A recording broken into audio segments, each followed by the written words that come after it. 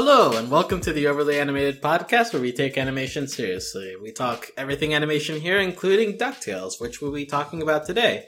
I'm your host, Alex Bonilla, and today I'm joined as usual by Michelle Anderer. Hello. And Steve Zeck. Hey. We are back to talk DuckTales. It has been a while, but now we are in September 2019, which is seeing a group of 8 episodes to finish off the season. And we are now in the first weekend, so we will be covering the first 4 episodes of that bomb, which is Whatever Happened to Donald Duck, Happy Birthday Doofus Drake, A Nightmare on Killmotor Hill, and The Golden Armory of Cornelius Coote. If you want to catch up on our previous discussions on DuckTales, you can do that at overlyanimated.com. On overlyanimated.com/iTunes, you can find our DuckTales feed there. You can find us on YouTube at youtube.com/overlyanimated. But wherever you listen to us, we appreciate any ratings and reviews you want to leave us. But yeah, with that in mind, we are going to dive right in. Spoilers for these latest episodes. We'll begin, as usual, with our general impressions. It's been a while since we've gotten to DuckTales, so this will be back into our usual discussion mode here. But anyways, Michelle, how after these 4 episodes for the week, how you feeling about DuckTales lately?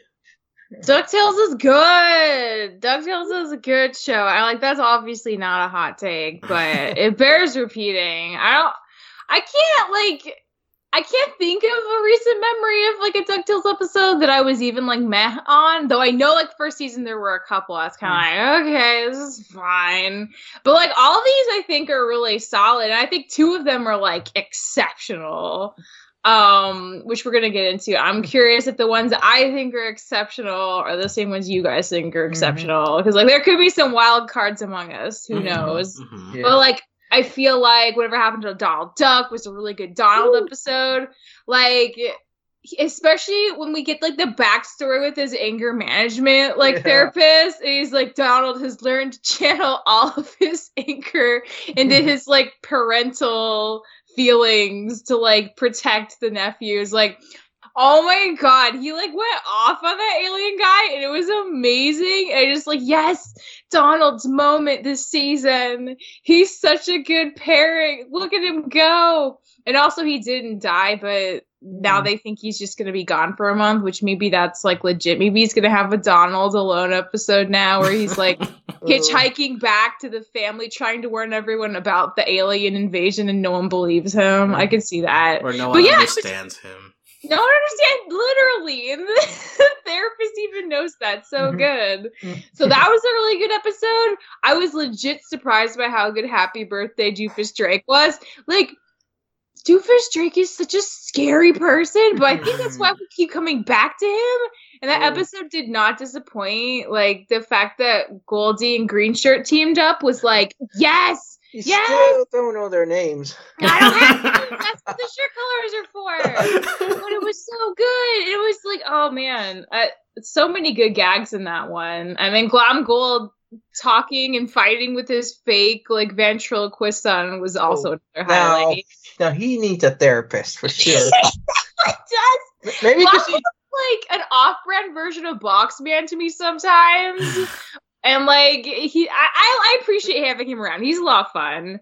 Nightmare on Killmotor Hill was I feel objectively one of the best episodes. Just oh man, Lena's whole situation is so she's got some inner demons, and I'm glad she's getting to a place where she's not afraid of them anymore. That's a lot of progression for her. So I'm sure we'll talk more about that one. Cornelius Coote was fine. There was corn in it. And a pioneer village, and I don't know, I kind of feel bad for the Beagles, obviously. I feel maybe they were a little disenfranchised, and that's why their family's so, just after money. Maybe they don't have a lot of money, and there's a million of them, and they have this kind of sad backstory with the town, and I don't know, it kind of made me think more about them than I ever have, so there's that. But all in all, they're good episodes. All right. So pretty positive spin on all 4 of these. So, okay. Steve, how are you feeling about the episodes? All right. Okay. I'm with Michelle. I kind of loved all these episodes. I did not really a bad one. Probably my two favorites probably had to be Whatever Happened to Donald Duck and Nightmare on Komodo Hill. Yeah, but but the other two is fine too. I mean, Doofus finally get his comeuppings. I mean, yes, he did. It's a brother now. Yeah. And we find out about Donald's anger issues and his anger management. Jones, who is a character in the Carl Barks comics, who was his neighbor, who we often feuded with. And we got 2 episodes. We got mention of Fooey Duck, which yes, the fourth triplet Fooey. What a great name! Oh, that was great episode. I don't know which one I like best. Probably the Donald one because I just love Donald, but the Lena one I like too. I was going to have Donald as a special surprise guest here, but him and Daisy are at Jay-Z and Beyonce's house at a party. You know, Daisy and Beyonce are best friends, so... What? Where's this coming from? It's a joke. I'm just saying Donald Duck is super famous and has celebrity friends when he's on the show. But you know, I like the surprise that Webby got to bond with Della. I did not see that coming. Yeah. And like I said, speaking of power, Lena took her power back from Magica, just like Doofus's parents took back the power from him. So those two sort of parallels. You're right. Yeah. This seems like a stretch, but okay. The parallels, Alex. Don't you feel it? No. And I love the dreams, and I think Wolf Lena is super adorable, so let's see more of that. That was a take I didn't expect, but okay. There are many takes I do not expect from Steve. These initial thoughts we go really deep in, but all right. I will say that Whatever Happened to Donald Duck is a really good episode. Kill Motor Hill is an amazing episode. Yeah. Right? It's very visually creative, and I think we talked briefly about DuckTales on our OKKO finale podcast, which you can listen to on overlyanimated.com, which talked about how rigid sometimes DuckTales feels, especially in comparison to something cartoonier like OKKO. But Kill Motor Hill is kind of the brief moment where DuckTales gets to be a lot more visually interesting and creative with its stuff, and so that gives it a totally different feel, and so I think that DuckTales benefits when it goes off the lane like that. So Kill Motor Hill was just very interesting to watch, on top of the character stuff that's going on with Lena and Webby and Magica. So all that's great. Doofus Drake is fine. No, that's my second favorite episode of these 4. I think it's saved by Glomgold because I really love Glomgold. So his contributions are great, but the Louis Goldie combination, I couldn't really get into it. But me neither. We'll talk about what you found great about it, and Cornelius Coote also I never really dug into it. The Webby being obsessed thing, I think even the nephews refer to it as oh, this is how she used to be all the time. So it's kind of feels like a callback to early Webby, and I'm not sure it still works today, but so that felt like a bit more of a run-of-the-mill DuckTales episode, but the Donald Duck one and Kill Motor Hill felt like above average for DuckTales, and doing more interesting stuff that I latched onto. Let's begin with... I guess we have to begin with Donald Duck because that's the episode that is connecting to our most recent episodes where last time we saw Donald was shot to the moon. So this is the continuation. What was your guys' favorite part of this? Although we you already referred to it in initial thoughts a little bit, but is there a specific part of this episode that called out to you guys when watching, Michelle? I remember making a joke last time. It's like, okay, Donald's going to the moon. You guys, with like literally no one can understand him on the moon. And then we got that in the first 5 minutes. It's like, yes, the show knows what they're doing. Oh, it's so good. There's like, I love the person that crouched down, like, what did he say? And then the sketch alien guy's like, oh, he said like death to all people on the moon. They're like, oh, we hate him. I was surprised that, oh god, Penumbra, yeah, Penumbra, like, she called Della her friend, like, she said it, like, very begrudgingly and kind of awkwardly, but, like, is that, like, for real now? Are they actual friends? Because that's kind of a big deal, right? It's a big deal that she's admitting it. Yeah, that's for sure. I will say that my favorite part is Penumbra in this episode because it definitely feels a long way from how we saw her in previous episodes, and she's now helping out Donald in this episode. Mm-hmm. I think that it does a really good job of showing how uncomfortable she is with the whole situation, like trying to fit into the structure. There was a good thread put out by Sam King, one of the storyboarders on this episode, and she noted that, like, for example, the General Lunaris always has his hand on Penumbra as like kind of a manipulative power move, and something that happens in real life a lot. So, like, it's just like I think that they do a really good job of like fitting Penumbra into this moral quandary, and so it feels good when she like is able to get Donald alone. It's like, okay, I'm going to help you because, like, we already see her feeling weird in the first part of the episode, and you know, overall they and so then you feel bad when she gets disabled later on by Lunaris. But I think that Penumbra is really strong in this episode, and it helps a lot for the tension provided in the first half of this episode. My favorite part was Donald defeating all those soldiers in the by like accident, basically. Yeah. But that was awesome. That's classic Donald. and no, in this series, Donald is kind of a lot more OP than he normally is. But I just think it was shocked. The big war room was a big shock. That the fact that that this general, what's his name, Lunaris, that he sort of he had his plan all along. That he might know Scrooge. He might have some history with Scrooge.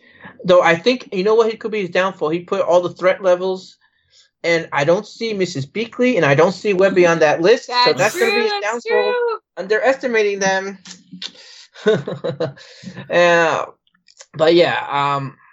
Also, Jonesy is in the show. Jonesy's in the show. I cannot believe such a obscure character in the lore of Disney's Ducks is on the show. Who is he? Tell us his backstory. He's Donald's neighbor. That's backstory, Steve. But he's a neighbor in the comics. Not well, to be fair, that would be the backstory of an obscure character. Well, yeah. Only thing more obscure though is if we get, say, Dottie Duck or Dottie Duck. Or that was originally Daisy Duck's niece, or April, May, and June, which was also Daisy Duck's niece's. Or Grandma Duck, Donald Duck's grandma. Move on. We're not going to go through all Disney Ducks obscure characters. No, Alex, come on now. Season 10, you're telling me you don't want to see Donald Duck's grandma make a cameo appearance? I want that. Save them for the Three Caballeros series on Disney Plus. Shove them over there. Anyways, back to DuckTales. Exactly the same as him, but like slightly more feminine, and I so want to see that. You mentioned the scene of Donald Duck like beating up all the soldiers. I'll say that part also stood out to me as just being like the show being able to dive really deep into the slapstickiness of focusing on the 4 bunks and him like bouncing between bed to bed and getting the comic off. One. Yeah. So that was all great, and then like him kind of dance battling everybody once the scorpion's in his shirt. So they have fun with Donald.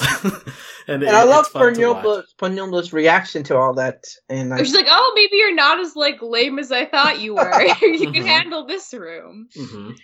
Also, I will say that it's it hit pretty well that Lunaris is like, hey, like everybody focuses on Scrooge. What I'm gonna do is I'm gonna kill the kids first because that'll break their spirit. I feel that's not a thing we get to see often in shows, like just outright like I'm aiming for the kids first.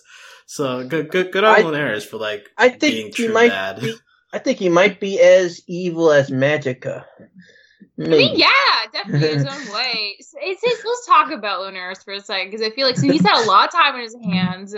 He's been able to creep on the whole world, and he's determined that Scrooge is the most likely person to stop him. So that's why he wants to focus on the Duck family. Why does he want to conquer the Earth so bad, though? We have no indication that Earthers have done anything to Mooners. They mentioned that before. He's talking to Penumbra last time. He said something to do with his father. His father was scared of the Earth, and I think he wants to prove something. I guess he might have daddy issues. So. Or just xenophobia issues. Yeah. That checks out. There's also a line in here where I think Donald Duck says something about the Earth being a planet, and it's like, the moon will be a planet when we get rid of you or something. Right. So he's insecure about the status of his moon, I guess. Oh, now we gotta look. Now we have to look out for Pluto invading, because they have the same sort of issues. For a minute, I just pictured Pluto the dog. I'm like, Steve, how is he going to get there? He's just one dog. Did Pluto the dog come from Pluto the small dwarf? That would explain so much, though, because again, everyone brings this up, but if Goofy can wear clothes and own a house and a mortgage, okay, since you're making but so if Pluto's literally from Pluto, maybe that's why he's a regular dog. Since you mentioned Goofy, let me just say what I think could happen. And I think along the way, Donald is going to get help getting back to Duckburg from Goofy. Oh, really? Yeah, because, his ship, landed on Earth somewhere. It probably far away. He has to hitchhike probably to get to Scrooge, so... Was Goofy ever in the original DuckTales, Steve? No. Well, I don't know then. He's going to be in season 3. They did this big poster of these new characters that's coming, so... Oh, really? Well, then, who knows? Oh, you want me to put that in the chat? No, you don't need to put that in the chat. But I mean, if you want to, you can, I guess. Okay. We should talk and see if I can find a link to it. So... while all this is happening, there's also the B plot going on of Dewey and Webby doing this whole noir-ish detective-y stuff, and they're hunting down Donald Duck. Were you guys into this part of the episode? I usually have no time or brain power for noir, but this time I did, and I actually thought it was pretty fun. Because, obviously we knew it wasn't going to lead anywhere substantial, and I don't know, I always like seeing Blue Shirt and Webby together. They have, a special investigating, adventure spirit kind of bond, and I like whenever that comes back, because, even though Della is what kind of brought them together as a team, they're still managing to do other adventures after the fact, and I think that's nice because I like seeing them together. I have thoughts on that, on Webby and Dewey that we'll get to. It's more to do with the Nightmare Komodo Hill, but we'll get to that. Let's talk about that. But okay. I do have a good tandem. I do all those puns Dewey made. I mean, Dewey was on fire this week with all his his humor in these episodes. Yeah. Okay. I will just personally say I did not have time for this noir stuff. I was very annoyed by it. I was happy that they tied it in at the end with the anger management consultant talking about Donald's psyche as we see Donald fighting Lunaris. I think that's a very excellent way to tie in stuff and give us background info. So that part was great, but I don't think it paid off us spending so much time just watching the kids wander around. But that's just me. I'm sure the other people had fun with it, but Jones is cool. Jones has deep thoughts about Donald's problems. Did he have a Russian accent? I don't think so. I think it was just an old gruff man accent. If that counts as an accent, I think it's more of a tone. Well, Gruffman's definitely an accent now. It's good that Donald's actually seeing a therapist, and it's not really commented on as a bad thing. It's just like a normal thing. Maybe they could give Glongoat his number. Yeah, but many characters could use an anger management consultant in this universe. Although I will say also, Dewey says like, well, then why is he still angry all the time if he goes to you? Which, I guess is true in that we kind of see Donald angry a lot, but also people around him make very stressful situations all the time, so I don't blame him.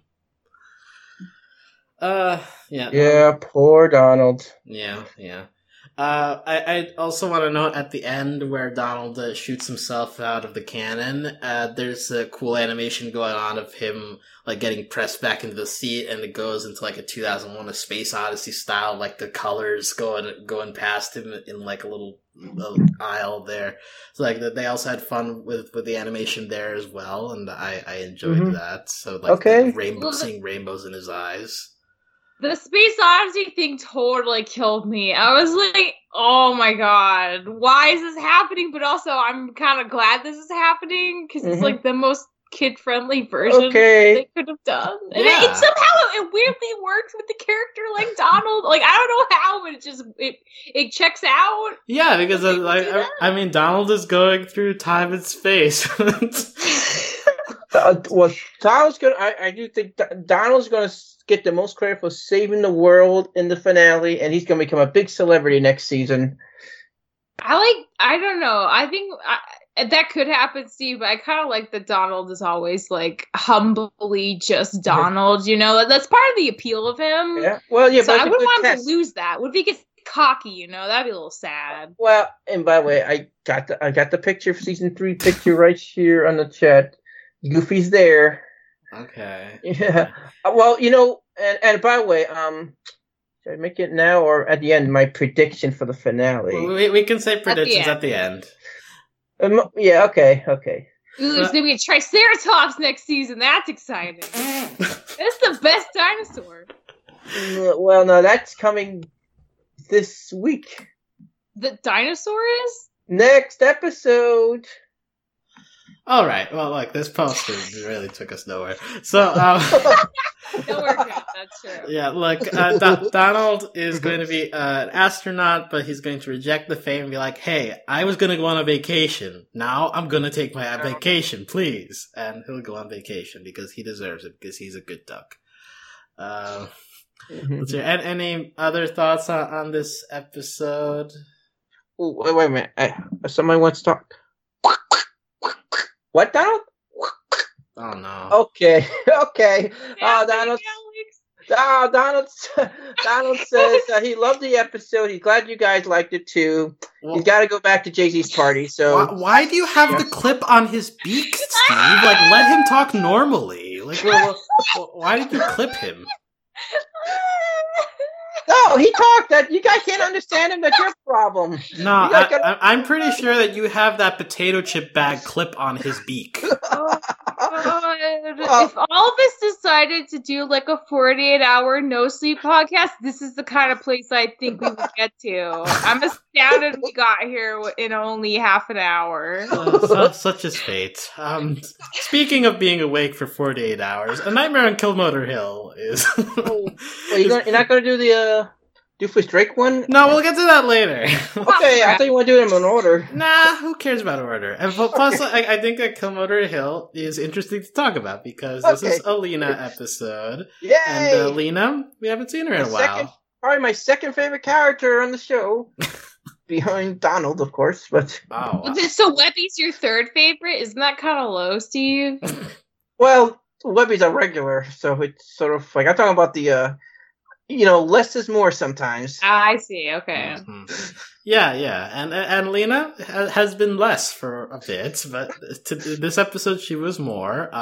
She's been struggling with nightmares, and so she's trying to force herself to stay awake. So this is her equivalent of a no sleep podcast. It's her like trying to force a sleepover to 4 a.m. Have you guys ever stayed up to 4 a.m.? all the time. Yeah, all the time. Really?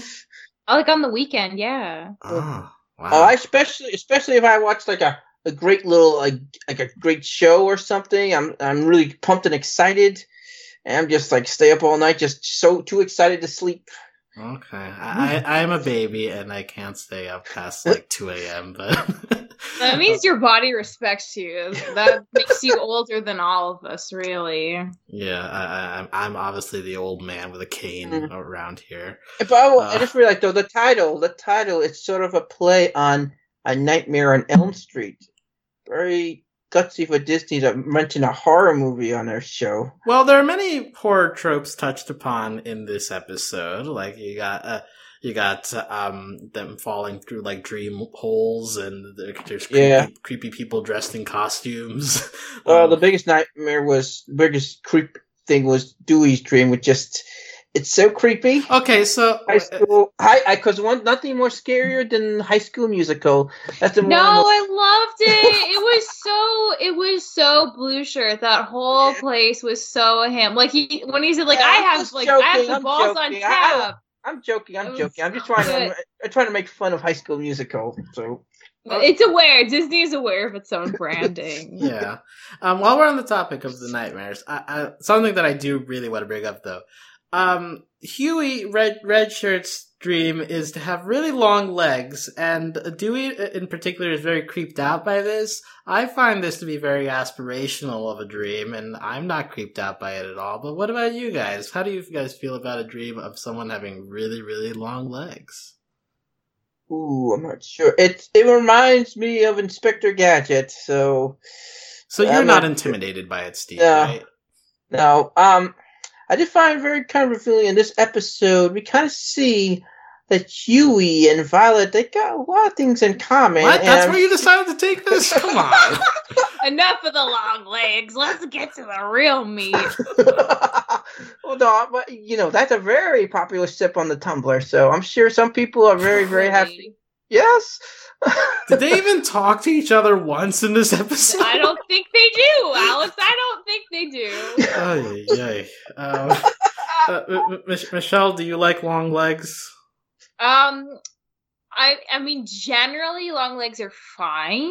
You can get places faster, but for Red Shirt, I mean, I don't know. It was a little because it's just his legs. Everything else is still normal proportion, and I can kind of see where the rest of his family's coming from. Like that's a little uncomfortable. Well, but then when his arms get all spaghetti long, I'm like, okay, well now it's balancing out a little more. Like maybe it's all right.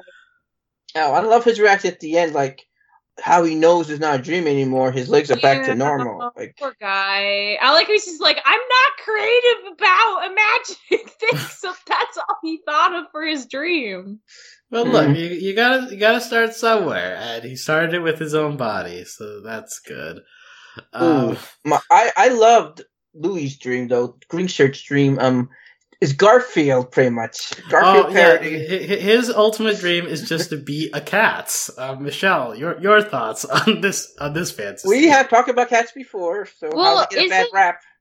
Being a fat cat's like being like a wealthy dude, right? So in that sense, like he is literally cat, but also he's like pretty well off. Being a fat cat where people feed you get to knock hands off the couch arm, I think that's a pretty great life. I mean, he doesn't have to do anything. He's just happy, and it's green, and green's the best color. No, I think this is definitely the best dream sequence, if you look at it that way. Is that the kind of cat that you would want to be, or what kind of cat would you prefer to be? Oh, spotted one, but also like those Norwegian forest cats with the huge floof tails that they used to cover their face in like a snowstorm in the winter. I want that, but with spots and like at least 3 colors. So a calico Norwegian forest cat with a floof tail. That's what I want. Wow. That's beautiful. What kind of cats do you guys want to be? I would like to be a striped cat. Oh, a striped cat, yeah. What colors? White with black stripes. Zebra cat? A zebra cat. Yeah, I like that. That sounds cool. I think I want to be like a chocolate-colored cat, so like like brown-ish. I do want to be floofy, but probably not as big as Green Shirt Cat. Like I do want to like be able to move around without having to jiggle too much. Relatively have the size agility brown to jump creature. from place to place, Mm. Well, that tricks out, yeah. Yeah, but cat being a cat is it's a dream that we should all have at least once in our lives. Just live a little. Very relatable, yeah. Expand your horizons. And I'm glad this episode it was not anti-cat. I've seen too much of this anti-cat propaganda in animation. So yeah, and no, so this show probably the other way around. A lot of the villains here, like the Beagles, are dogs. So Yeah, Oh, this yeah, is like they one are of the dogs! few anti-dog universes. is DuckTales. until Goofy but- shows up. Yeah. But anyway, back to the main story of this episode, which is Lena and her struggles to leave behind her past of being attached to Magica, and she's dealing with all these nightmares. And it's portrayed slowly over the course of the episode with more vivid versions of Magica popping up in the random nightmares, and she's slowly losing hold on reality until it gets to the point where she gets sucked down a dream hole to Magica's castle. How did you, Michelle? How did you feel about how this episode handled Lena's continuing Lena's story of her struggles with leaving behind her past? I thought it was really well done, especially just the fact that it came up so often. Like, there's so many times where she either had a transformation or was trying to hide, like, her hair changing color or her growing, like, the evil, sketchy wings or turning into a dog, like, so many times. So I feel like it was definitely, like, a really prominent part of the episode that they wanted to, like, have you keep remembering the whole time. Mm-hmm. And I feel like I wish, like, I need to go back to the first season, but, like, so, Magica had this whole conversation at the end of the episode where she was saying, like, you literally came for me, so you are me. And I feel like, even, like, not on a literal level, like, that's, like, definitely a thing, like, abusers, like, say, though, like, to their family, right? It's like, we're from the same family, we have the same genes, like, you're gonna turn out like me no matter what because we're like linked. And the fact that like the episode takes so much time to have like Webby tell her that like, no, you're your own person. You've already made decisions that clearly separate you from like this history. With Magica, you can change and be your own person. Like it's very, yeah, it's like a legit thing that's important for people who've gone through abusive stuff to hear. And I feel like it was really well handled. Like, I feel like it was such a smart choice to put them in a dreamscape, because then you can just like visually highlight all of those like fears and concerns on a much grander scale. And I feel like that's something that this episode in particular did really well and handled really well. So I thought they did an excellent job with that. Like, honestly. Yeah, I agree. It definitely had a message here about abusive relationships, and at the end, like Magica wanted you to think she had all the power, but when really Lena had all the power. The abusee turned the things around. Now the abusee has the power here and is able to walk away. And I'm shocked at the fact that they just leave Magica there. They don't like tell Scrooge like to call the police or something because, you know, given the trouble she's caused, she ought to be arrested, you know. Well, I guess like she's basically powerless now though, right? Yeah. So it's like she's not even worth getting Scrooge for because like what can she do? Yeah. Though I do kind of wonder though how she got that device. I mean, did she steal it from Gyro, like perhaps? Because like Louis said though, like magic is your whole thing. You're not really a tech person, so That's true. Yeah, and it continues from the finale of the last season where like Magica is reduced to like this very pathetic creature just kind of crawling away, defeated.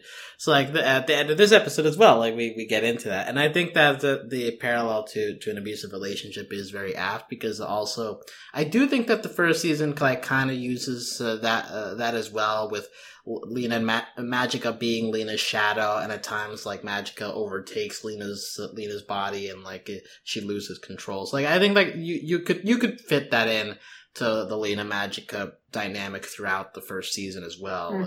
If we go back to those episodes, and also, quick though, speaking of which, is in the season finale, we had Magica take over Lena's body. It's great to see these two voice actresses now. They got to play each other's characters. Like in this episode, Kathleen Tate got to play Lena for a bit, for like a scene, one line, or at least, just like Kilma Glenn got to play Magica last season. So kind of interesting.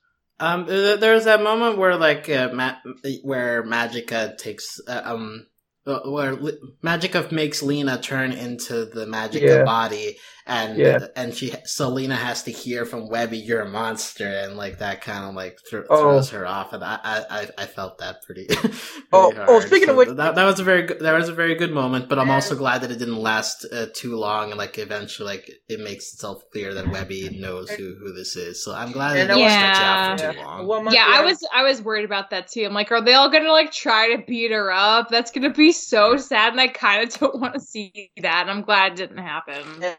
And as you know from season finale, Webby hates Magica, and I kind of wonder, Lena kind of knows that. Maybe that leads to some of her insecurities and fears, because if she felt that she sort of connected to Magica, then maybe she feels Webby in the end will reject her, because Webby's a person who never hates anybody. But what we saw in the season finale, that's just really like a new point of her character, as we saw in that episode. Well, and I enjoy the beginning of this episode. It deals with Lena kind of feeling awkward about being a good person. She's not used to being on this side of things, and it's it comes off as very, very strange. She's like, yeah, 1 year anniversary, I got a whole song and bracelets, and everybody's just like, what is this? And she's very honest. It's look, I don't know how to do this. I don't know how to be around social situations. Okay. I related to that pretty hard, and it's a good representation of Lena is struggling to become her own person as opposed to thinking of herself in relation to Magica, and this episode does a good job in exploring that and in showing that she has a support system, especially in Webby, that is able to reaffirm her in terms of you are your own individual, and that's a very powerful message to have. Yeah. It's indeed. Am I the only one though who thinks there's sort of similarities between the three girls and the triplets? I believe you mentioned this last time. We didn't really get anywhere with that. But I said Webby and Dewey are sort of similar, but I think definitely Huey and Violet are similar. And in a way, when I think about it, Lena and Louie are not that much different. They're sort of the more sassy ones of their groups. And they are also sometimes might do morally questionable things. Most likely do more questionable things of their group. So interesting parallels there. I'll say that the connection between Violet and Huey is that Huey usually gets to do the least stuff in the nephew episodes, and Violet doesn't really have anything to do in this episode. Oh my god, there you go then. Yeah, that's their connection. I mean, Violet is the one who points out oh, okay, your bad dreams must be a sign that your magical aura is messing stuff up, because she's now a magic expert. But after that, I don't really think she has much of a contribution. She's just kind of there. It wasn't her episode. So, yeah. So interesting though. I can't wait to meet her parents. So, as you know, she has two dads. So, okay. Let's hear other random notes from this. During Dewey's dream, something I took down. There's a moment where he's here's my romantic interest, but I'm too threatened by it to take shape. And Dewey's dream. Yeah, Dewey, right. But just do the colors. It's easier. No, I will. I'm fine with you using the colors, but I will try to make the effort of using their names because they're individuals who deserve it. And people get on me for not to be good with names, and at least I'm trying. Wow, Steve. Wow, Real flats there. I just want to point out that I think that romantic interest is like using both a male and female voice. That too. I thought that was really cool. Yeah, that's a very good detail. Like, literally, like, he doesn't know what his romantic orientation is yet, so it's like, it can be anything. So that's a pretty cool detail to throw in there. There's also the moment where, to go into Huey's dream, he pulls them into the litter box of Louis. It's just, everybody is visibly disgusted, but we see people going through a litter box to a dream, so that is an image that exists. I'm sure that's a GIF somewhere. There's a moment where Dewey is just like, I dreamed you a montage, and then we just go through, like, dream montage, and Lena slowly losing her mind. This is the appearance of Fooey Duck. He has a beanie. He's yellow shirt. Yellow shirt. Yeah. So rip. I guess you guys want to know. You guys want to know who Fooey Duck is? Is he real? No, he's just an animation error or comic book error. Like sometimes in the comics, they accidentally draw 4 triplets when it's supposed to be 3. Oh, really? Yeah, it's just, and they're too lazy to fix it, or they don't have time to fix it. So okay. That's who Fooey Duck is. The character I most want to see though is what's this guy? The character I most want to see is Dudley Duck, Donald Duck's son. Donald Duck has a son in one cartoon. Well, yeah, in an old cartoon, how to have an accident at work. He does have a son, so that'd be cool. To maybe just imaginary, at least maybe a dream sequence. He can be friends with Fooey. Yeah. Yeah. Anything else from this episode that you guys want to bring up? I'm happy for Lena. And I didn't realize how much I love her highlights. It's just it's an awesome design. You keep changing forms. It's cool. And you know what? Who says, bat scales are evil? I mean, that's just a bad stereotype. I mean, that can be cool. I mean, I agree with you, Steve. Like that. Why are we as a society so afraid of bats? Ever heard of Batman? He's a good guy. So. Yeah, but he's supposed to be intimidating. That's why he's a bat. But intimidating isn't necessarily bad. It's just good people. Well, he's not Giraffe Man for a reason. I'm just saying. Rat Man. But bat wings should not be considered inherently evil. I agree. But so let's go over to Happy Birthday Doofus Drake. Yeah. So Michelle's excited. Yeah, Michelle, you are really excited for this episode. So tell me what part of this is there? Like a specific part of this that speaks to you? No, the whole thing. The whole thing's just really good. I love the concept of Goldie teaming up with Green Shirt, but then also that's she doesn't take him seriously at first because she doesn't let people get close. And the fact that they go to this party and Doofus is so sketchy. He comes out of the clamshell and oh my god. And then everyone wants the goodie bags full of literal precious gold heirlooms from the family that Doofus is just giving away. And they slowly get rid of the competition, and Glomgold's amazing with his fake son, and then the robot child is amazing. It's just all these jokes are just really, really good, guys. I just don't know why Glomgold and Beaks are there. They're rich guys. They're never satisfied, exactly. Well, Glomgold maybe I can understand a little bit because he's in the middle of this bet, so he needs as much money as possible. He's got to win this bet, so...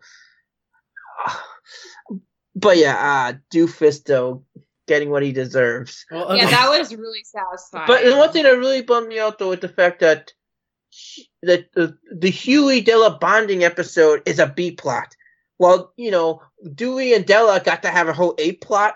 Well, Huey just related to a B plot. That's just so unfair. Well, I mean, they were in a video game, though. There wasn't a lot you could do, but I do love their red shirt. It was, very much I want to harvest the crops in the video game, and I have, 1,000,000 XP, but I'm never going to cash it in, because what if I die on my way to the checkpoint? Mm-hmm. And it seems that off screen that Della and Launchpad at least became somewhat friends. At the very least, they have names for each other. So what happened? Last time they saw each other, they weren't really. Della really wanted nothing to do with him, and then next thing you know, she called him LP. It's like, well, look, it's a video game. You're like supporting each other because you. Well, I'm talking about the other episode. Uh-oh. I'm talking about the corn episode. Yeah, you gotta level up together. So in here, they're fine. So yeah. As long as they're in the virtual world. Yeah. Goldie is a character that I don't want to say frustrates me, but it's just a character I'm with you, that, Alex. well, it's a character that I just for some reason just can't attach myself to, and maybe that's on purpose. Because she herself doesn't attach herself to anybody. Well, just for me, with Goldie is. She's like super manipulative, but we get like that thing at the end where it's like, oh well, maybe she does have some fondness for Louis after all. But we do that all the time with her. I get a little bored. Can we develop her character or move on? Just saying. Shots fired, Steve. It's kind of her thing. Yeah, with Scrooge too. Like that's always a thing, right? Like Scrooge treats her like a thief all the time. We got in the middle was like them sort of flirting, but then at the end, Goldie gets away, and that's just kind of the dynamic that exists, and now it will exist with Louis as well. So I get that that's a character that's a trait, but yeah, it does feel a bit hollow after like the fourth time seeing. Yeah, I've seen that. Yeah, I'm just saying it sort of gets old. It gets old. I'm just saying. Yeah. Even if it's a new victim, even though maybe a victim that maybe deserves a little bit, but I don't know. Michelle, do you have any Goldie thoughts, or do you want to support her at all? I like Goldie. I mean, she's doing her own thing. And I think Scrooge has her pegged pretty well. In order to just always have the upper hand and always be one step ahead, she can't have any attachments to people because that leads to emotional conflict and all those dumb, messy feelings that get in the way of her goal. But like the fact that she keeps his photo in her wallet along with Scrooge at the end, it's like, he made the special Goldie Club. She does actually care about him, but like again, she's not gonna like seek him out to hang out with, but she might team up with them again in the future. Well, will she help save the world from the moon invasion? I mean, maybe. Yeah, she could. Yes, no, she actually would. She wants to capture them so she can go to the moon, take all the gold. Absolutely. Now, she's definitely somebody. Yeah. She always has an angle, but she's not evil. She's just in it for herself. Oh man, is that also like her? She should be on Lunaris's list too as a threat, at least financial threat. They underestimate a lot of people who aren't Scrooge. It just clicked with me that like, is that the way that we're gonna get like also the villains to like help out with this? It's like, hey guys, there's gold on the moon. It's like, and Globgold's like, oh yeah, I'm gonna help. And oh my god, that was great. That's also gonna confirm why the Mooners should be afraid though, because they have a valuable resource. And if anyone on Earth found out about the gold, they would absolutely come to harvest the moon. So that kind of sucks for them. Yeah, they underestimate our planet's biggest power, which is greed. Yeah. Yes. At least on this show is full of like 1%ers, so yeah, well, lots of upper crusters in this show. In this episode, there is Doofus, who's very extra. We got a Glomgold, who's got like a ventriloquist son, who's like super hip. I think he's got like an 80s style shirt and a skateboard hat on him. Mark Beak's kid is a droid, and it malfunctions when we ask it deep questions like, "When were you born?" Any favorites of these bad guys in this episode? Ooh, it's hard to choose. Probably Glomgold because he's the funniest. Like I said, the guy needs therapy, man. He really needs therapy. Because I don't know, man. He's like, it's a cry for help. His actions in this episode. I mean, he could have just hired, like, he could have done what the others did. He could have like hired maybe a child actor or something, but no, he went down this route, man. Glomgold's one step ahead. That's why, Steve. Yeah, look, the ventriloquist thing got him to the second round. Like, he wasn't eliminated immediately, so points to him, I guess. Yeah. I think Glomgold's fake son is actually my favorite side character of the episode. Nice. Followed by Robot Boy. Robot Boy's pretty great too. Yeah, while he was malfunctioning, he's like, "No, wait, I'm a real boy." You know, it's like fighting for his humanity, but he was unsuccessful, and he got hacked into a kill droid later on in the episode. Yeah. And then he became his brother. He's back at the end, though, right? Yeah, like I feel like he won somehow. And he came actually had a villain that becomes a good guy. I mean, he was sort of a villain at the beginning of the episode, and then now he's a good boy, a good guy. So a good boy. But yeah, the person I'm most happy about is finally Doofus's parents finally got some power back, and I kind of think perhaps the reason Goldie kind of got away in the end is because Louis wasn't paying attention, because Louis has a personal investment with Doofus. He has a personal grudge against him, or at least doesn't like him and stuff. And Goldie has no attachments at all. So that's true. In the end, that's what got him in the end. But but I love how in the middle of the episode, Louis then she saved me. But that's got to be part of an angle, Yeah, that's how it always feels with Goldie. Although that moment of her stepping in front of Louis as a piñata was pretty strong. Also, I just want to comment on Goldie dressing as a mom is so good uniform choices, I guess. Nice sneakers. When they punk Glomgold and he's like, "Oh hey, can I talk to your son alone?" So he goes underwater and the dummy's just like, rah, rah, rah. He's like, "Hey, I think my mom has a crush on your dad." This is such a brilliant teamwork thing. I honestly think they make a great team, and they have a lot of good moments like that. I think when Glomgold's underwater, because I think he still might be easier to understand than Donald. Yeah, no, it's true. It's true. Yeah. But yeah, the two con artists in the show are made for each other. What a surprise, you know? Well, yeah, I guess. Yeah. But anyways, just wrapping up here with the Golden Army of Cornelius Coots. The main thought that I have, why is every animated show obsessed with corn? Why is corn in every show? Because corn's everywhere in the country, Alex. Is it though? We have a corn surplus. Yeah, it's in plastic. It's everywhere. But in OKKO, corn is literally God, and Star vs. the Force of Evil, it's the only source of nutrition. And embrace the corn. Why? Why should I? I reject the corn. No questions. Just take the corn, Alex. Come on, it's coming for you one way or another. The corn people are coming. Eventually, to become our overlords. Accept it. I hate the corn people. It, Alex. The corn people are dumb. You know what threw me off a bit? I kind of thought from him here we were going with Webby, was Webby jealous of Della type of thing. I thought that we were going for. I honestly got that at the beginning too, where it was like Webby is like, then I'll finally be able to surpass Della. So it's like it kind of feels like a jealous angle, although it later tilts to I just want to live up to her reputation, which is not quite the same thing. But Webby's always been an adventurer, so I guess it makes sense. Yeah, she wants to... That would have been interesting though if she felt left out, maybe. Mm-hmm. And it kind of harkens back to season 1, where I think there were episodes as well where Webby tries to live up to Scrooge's reputation as an adventurer, and that's kind of her deal for the first couple of episodes there. So it does feel like a back to vintage Webby, which your mileage may vary on how you feel about hyperactive, obsessed Webby.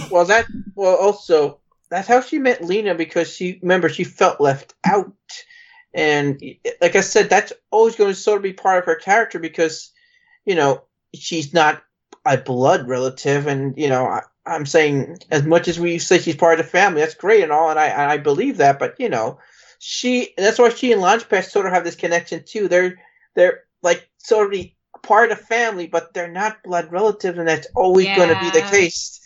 It's true. They both sort of want to be and that's great, and they sort of are, but you get the point, right? Speaking of Launchpad, Michelle, what were your feelings towards how Launchpad was treated in this episode? I mean, Launchpad's a great character, but incompetent, and sometimes that gets in the way of things. So Yeah.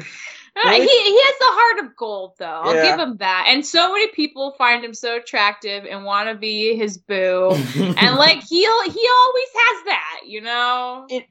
I mentioned a few podcasts back how I think Beaks is like a more competent person when Gizmo Duck's involved around. I think Launchpad the same way with Darkwing Duck. When Darkwing Duck is sort of in the equation, he's much more smarter and competent. Like he knows what he's doing. So it's all about juxtaposition. Yeah. Yeah, but like deep down in his heart, he wants to be a pilot, no matter if he's bad at it. Like, that's no matter if he like puts things together with literal gum. Yeah, but like that's his heart's desire, and so he'll work at it. Della being frustrated throughout the episode, though, is something that we all expected to happen Relatable. at some point. And she is Scrooge's niece, so. She gets that from Scrooge, getting frustrated with Launchpad. Yeah. But Launchpad is a treasure, and he needs to be protected. And good for him that he ends up saving the day somehow. So. Only his point though is when he was like having those lessons with Della, he didn't never once says, "What does Dewey think of me? How's Dewey doing? Or what is he still my best friend?" Blue shirt. So do you call that shirt. character development? That he's I guess so. That now he's just focused on the lessons. Sure. Yeah, he's not clinging to Blue shirt anymore, or Dewey. Notably, this plane has a muscle hamster by the name of Nibbles that gives it a turbo boost. That's stuck in my brain. I don't know about you guys, but the gerbil's ripped. Wait, is it a gerbil or a hamster? Actually, maybe it's a hamster. I really don't know what I think gerbils look like a little more like mice or something, and hamsters are a little more out there. But like, where does that leave guinea pigs? Like, what are they? And like I said, when you see, and I see animals like that in this type of anthropomorphic animal world, it still just blows my mind. Right, because like we're gonna have the chipmunks at some point that talk, right? And they're like similar size to hamsters. But what if Nibbles can talk? Well, what if Nibbles, just like in the future episode, is just like, "Hey, Launchpad, why are you using me for your boosting?" I could see Launchpad just somehow be able to understand animal talk. Or at least maybe just be so get clucked in the head or something. Just think he's hearing animals talk, because Launchpad is that type of cat. That would be great. Yeah. Of the main plot of like them going through the mine carts, the mine tunnels to find this treasure, are any of you guys afraid of spiders? Is that a thing we have here represented in the podcast? I'm not sure I'm afraid of spiders, but I do get freaked out if I accidentally just bump into a spider web. I'm not afraid of big spiders, but I'm afraid of small spiders. Yeah. Interesting. Why? Because big ones are like fuzzier. Like tarantulas are real fuzzy and they're really light. Like you think their butt's really heavy, but they're not. They're super light and chill, and they look kind of cute. The way like bumblebees are kind of cute, you know? Okay, but the small ones are just like really small, and that's creepy. So. Oh, Michelle, have you ever read a book called Charlotte's Web? Yes. I like how you say that as if like some obscure story. It's like, have you read this book called Charlotte's Web? You ever heard about it? We read it in, I think, 3rd or 4th grade. Yeah, that's the only time I see a spider being a protagonist, and maybe, like what they do, they kill off other bugs because they realize that if we don't kill the bugs, it would be bad for the world. Exactly. Yeah. Shout out to Spider with a Top Hat from Star Versus. That was a protagonist spider. But awesome spider. But here, I think that if you have a spider phobia, this episode might be a bit tough to get through because there are many, many spiders in many places on faces. So I'm not sure if the Beagles had spider phobia, but by the end of the episode, they do. Yeah. Arachnophobia, that's the word. I was thinking what spider phobia doesn't sound right. Arachnophobia, that's what it is. But anything else that stood out from this episode?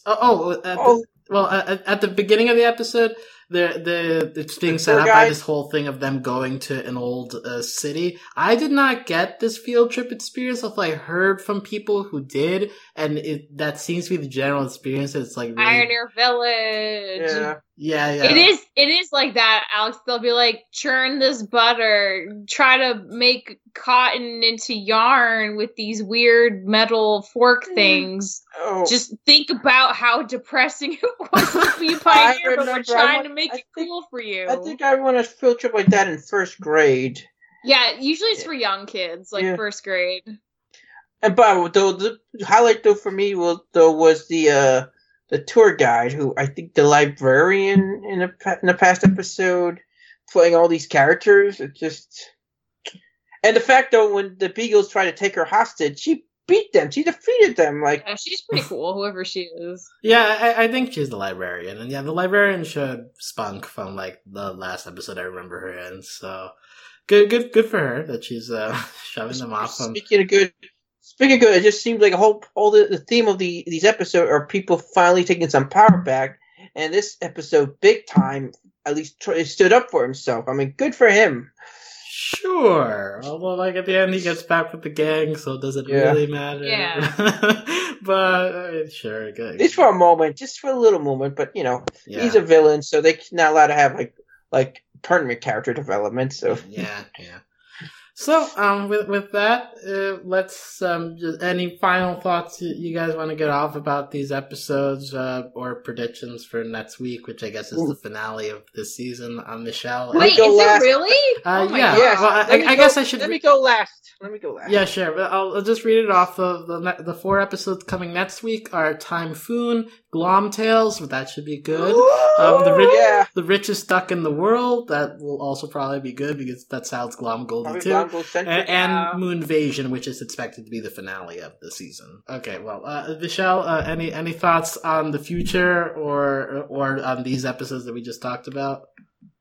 I'm really enjoying this season. I feel like it's been really strong overall. I really want to see Penumbra find Della again and maybe live on Earth, and I don't know what they would do together, but something magical, obviously. Are you shipping them? No, I don't know if I'm shipping them. I mean, Della's just got back. I feel like she's trying to just focus on her family right now, but maybe in a little bit she can open up the possibility of dating. Well, let's start as permanent roommates and see how that goes, Yeah, exactly. They can share a room in Scrooge's giant house together and see how that goes. I don't know. I mean, I'm excited for Moon Invasion, but I also I don't know where we're gonna go from there because we've already been to space this season. How much bigger can the show get? But I don't know. I guess we'll find out. All right. So, Steve, final thoughts on these episodes, and I guess your prediction for the next week. Okay. I loved all these episodes. I mean, can't get enough Donald. I'm so glad those certain people are taking their power back. Lena finally maybe getting past her issues, her trauma, and good for Doofus's parents. Finally, they have a little power back. They have a good son now. Yeah, and Webby's a treasure, though. I mean, in that Corn episode, how can you not love Webby? Anyway, my prediction for next week's episode: at the end of Shadow Wars, how Della was the Stinger. At the very end, I think in season 2, the Stinger. We have also a new Stinger character. I think it's gonna be Daisy. Why? It's just sort of connection there. First season Della, season 2 Daisy. It's just sort of a thing with the important female characters to the Duck family, and start with D. Yes, yep. And I think she's a really important enough character from the comics that it would be a big deal to actually see her reveal. I mean, I think Doofu, we might see him in the actual episode. He might be a masked man helping Donald get across country, and then when they get there, he's take off his hood or something. And it's Goofy, Why would he like lie to him the whole journey back though with their friends? Oh no, I'm talking about him just. No, I'm talking about for the viewers. We can't see him. Like Donald would know it's him. But, oh, okay. This is very elaborate, but okay. Well, like we could tell from the second he talked that he was. They'll give him a voice modulator. Oh my god, no! I'd love. I'm kind of wondering though if we're gonna. I wonder if we're going to see. I wonder if we're going to see Pete in the future when he's going to be in the show. Yeah. So we will be back next week to talk about the last 4 episodes. If you've enjoyed this discussion, you can always go to overtheanimated.com to find out more about us. You can join us on Discord to chat with us about animation at overtheanimated.com/Discord. You can support us financially via Patreon at patreon.com/overtheanimated. Thanks to all of our current patrons, especially our patron of the podcast, Carter, aka Cardboard. Thanks to our Patreon executive producers, Ryan, Steve, Beatrice, Hugh, Michael, and Needle. Besides DuckTales, as previously mentioned, you can catch our discussion on the OKKO series finale, which we put out yesterday. Yeah. We are also covering shows such as Miraculous Ladybug. We've got the Steven Universe movie coverage. We've got Fruit Baskets going on, Final Space, so a lot of different shows going on. But we will definitely be back next week for DuckTales, the season finale. Until then, we will talk to you later. Okay. Goodbye. Okay. Bye. Bye.